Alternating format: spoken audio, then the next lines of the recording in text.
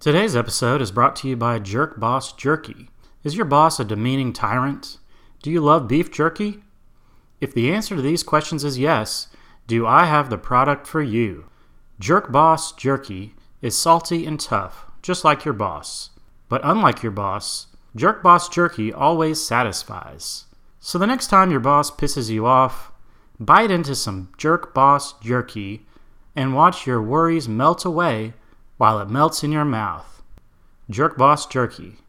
Because no one cares about your boss's stupid podcast. Clarence, what the fuck? Turn it up.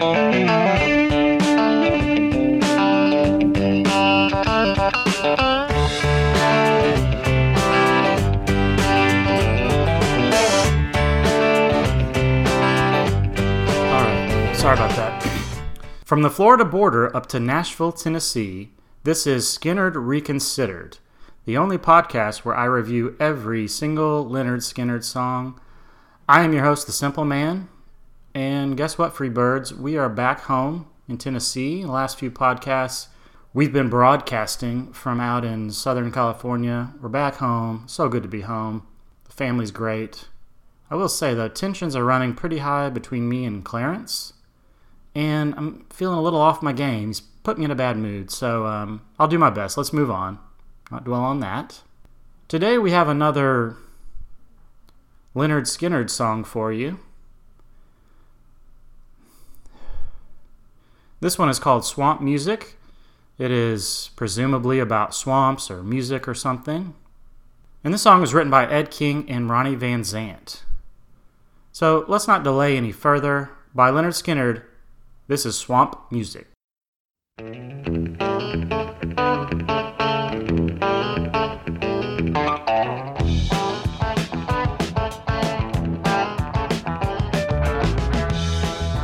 Has Skynyrd ever not opened a song with a great guitar riff? Prime Skynyrd, that is.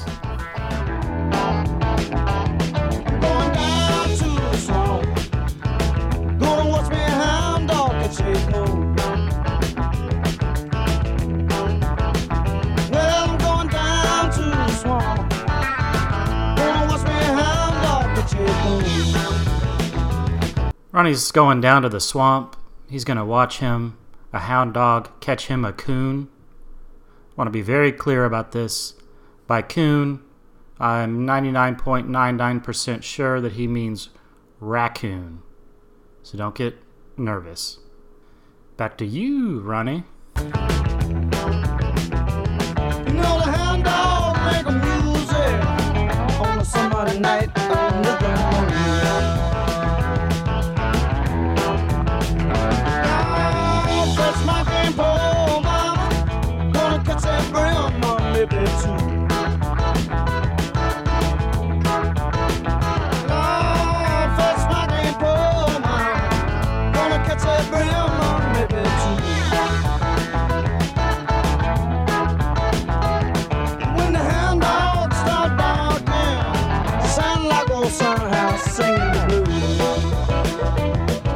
It's another song on this album about fishing.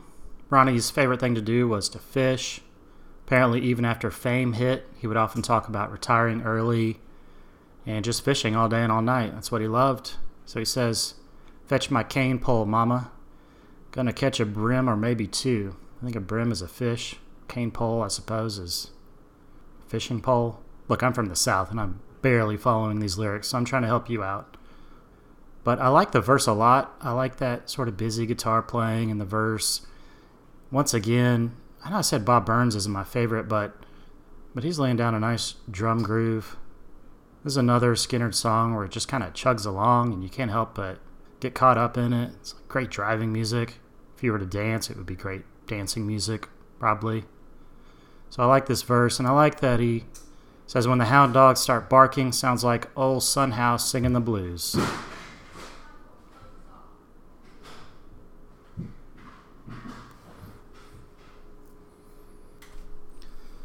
That's an actual sound coming from the upstairs of my house. I'm downstairs. I don't have some crazy sound effects CD with cartoon car crash noises. That's something that actually just occurred. I have no space for myself. Free birds when I'm trying to record in here. That's the sound I guarantee of probably multiple Barbie houses crashing down for some unknown reason. It was easier to podcast out in California, I'll tell you that. But happy to be home.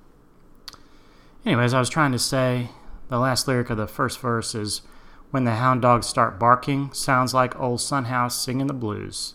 I think it's a cool line. Once again, Ronnie is talking about his love for the blues. Sunhouse is one of these great old blues legends who, you hipsters who probably wouldn't listen to Skynyrd, you probably think Sunhouse is cool. If I was cooler, I would know more about him and actually listen to him. All right, let's get into the chorus. And I'll sing that swamp, swamp, swamp, swamp music.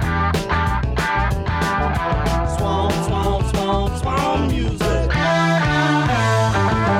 the hound dogs start singing, I ain't got them big old city blues. And that's where the song loses me a little bit. In the chorus, hound dogs sing that swamp, swamp, swamp, swamp music. Swamp, swamp, swamp, swamp music. I know I'm not actually singing it like Ronnie. He did a better job than me. I'll give him that. But the chorus is just a little too simple. It almost sounds silly to me. And then the guitar line echoes Ronnie's singing. It's just, I don't know. It's kind of annoying, actually, to me. That swamp, swamp, swamp, swamp music part. Oh, he's singing like a dang old hound dog himself. Yeah, acting like a hound dog.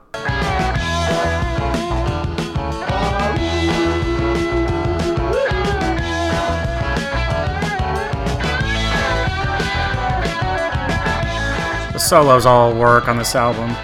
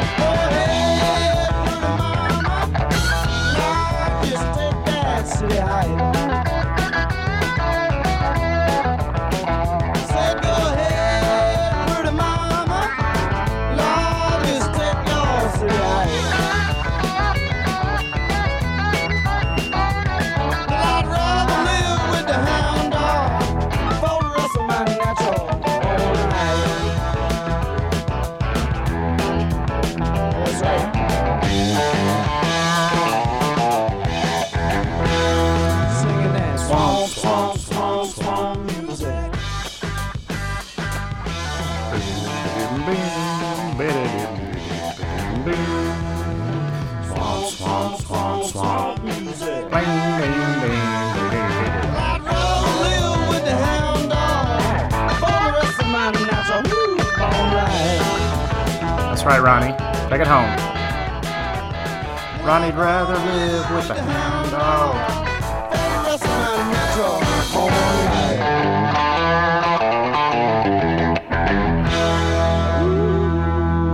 Alright, free birds, that was Swamp Music by Lynyrd Skynyrd.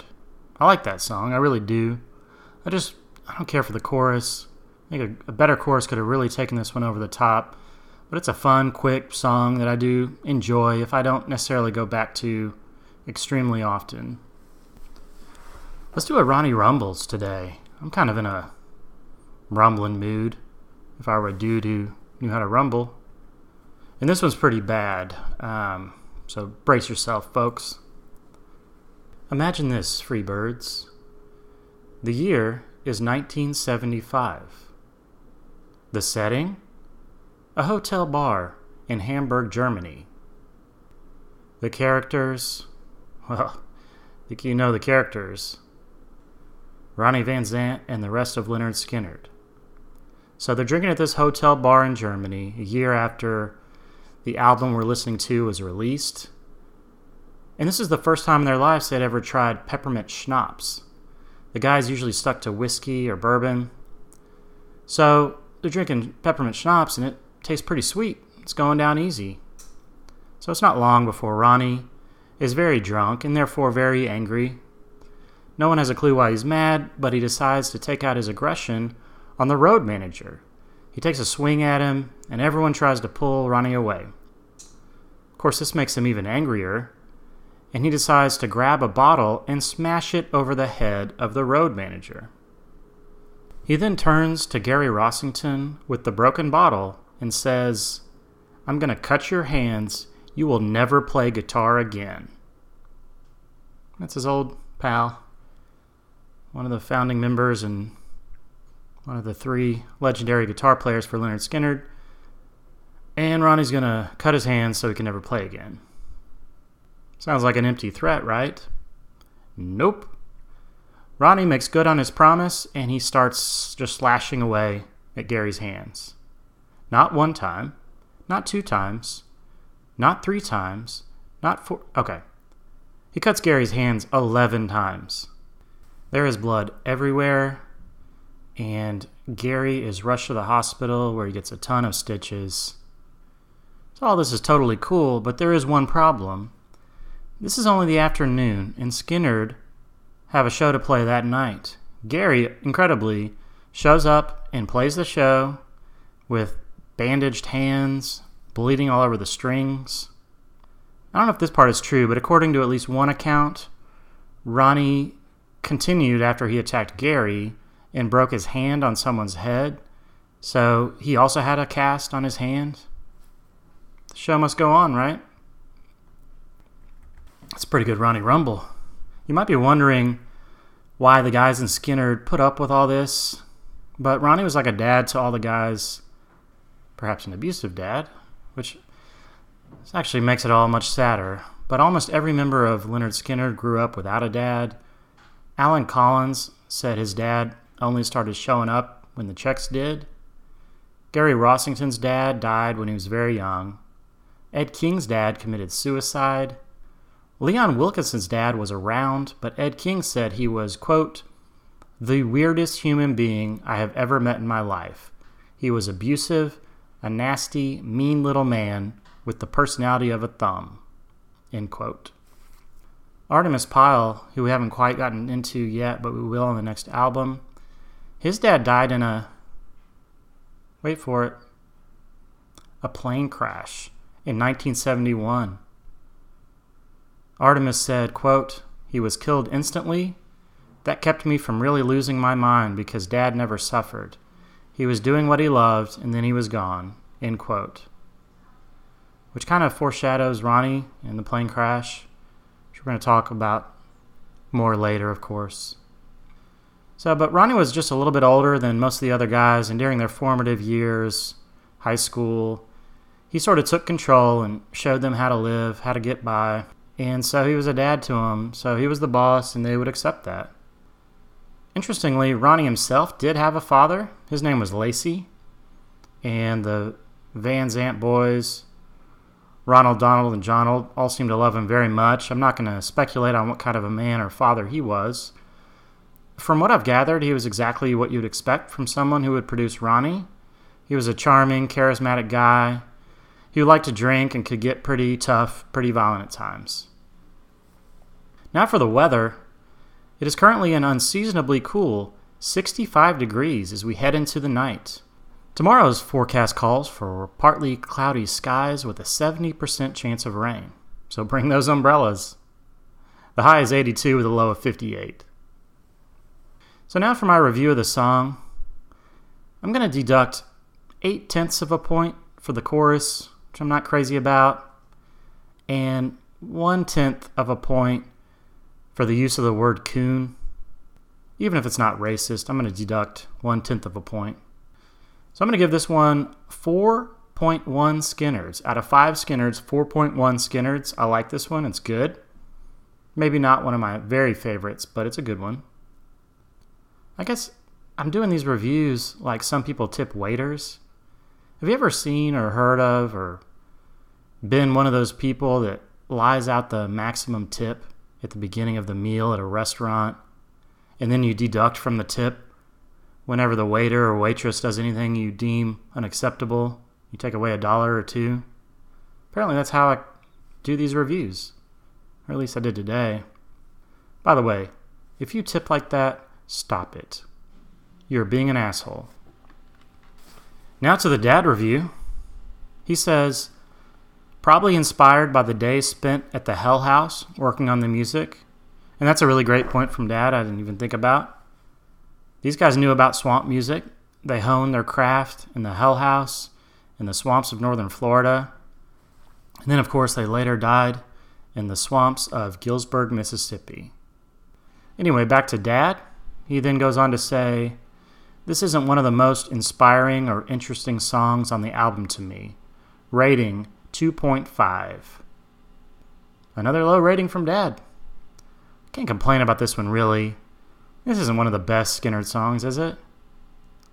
Boy, does my dad love Lynyrd Skynyrd, apparently. In my memory, at least. We'll get to the bottom of this, Freebirds. I swear I wasn't lying to you. Dad loves Skynyrd. Well, that's about it for today, but... What? Clarence, no. Clarence, I'm not going to read it. You think I'm an idiot? I know what you're doing. What? Oh, great. Okay. Sorry about that, Freebirds. Sorry for the interruption. Clarence has pointed out that our sponsor today sent us a check that has already been cashed for this particular ad, so contractually I am obligated to read it. Is this how you're spending your mom's inheritance, Clarence? Shameful. All right, so let's get through this.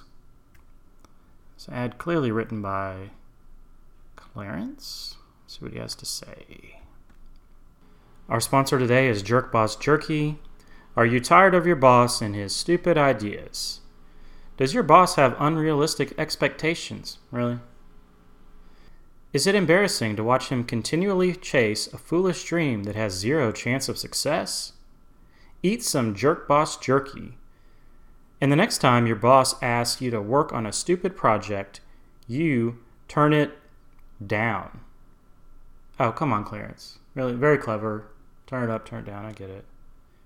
You know what? Maybe if you put half the energy into this show that you put in that stupid ad, we might have something here, okay?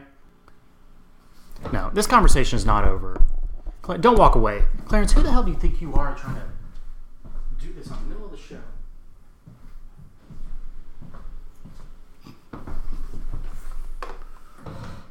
Hey, Freebird. Sorry about that. Kind of lost my cool. I do apologize. We had to cut a little bit. Clarence and I had a conversation. It appears we're at a bit of an impasse. This situation between the two of us is no longer tenable. I tried to explain to him that I'm the talent. This is my show. It was my idea. I created all this. But as producer, he thinks he's in charge, apparently. So I said, Clarence, why don't you try to do it without me? Love to see that. And Clarence said, no problem. I've already got it all figured out. So I don't know what that means. I'm sure that Clarence will fall flat on his face without me. But sometimes you got to put your foot down. So I told Clarence, I'm not doing the next episode. The next song on this album is The Needle and the Spoon. It's one of my favorite Skynyrd songs. I'd love to do it. And the saddest part is that you, the Freebirds out there, will be punished, will suffer along with me, because I'm not going to do that episode. Clarence, who thinks he runs the podcast, is going to figure it out on his own. I have no idea what that means. So tune in next week. Maybe there will be an episode, maybe there won't. I have no idea. I can tell you I will be back to finish up the album with a song called Call Me the Breeze. But until then, sorry, Freebirds, I must be traveling on.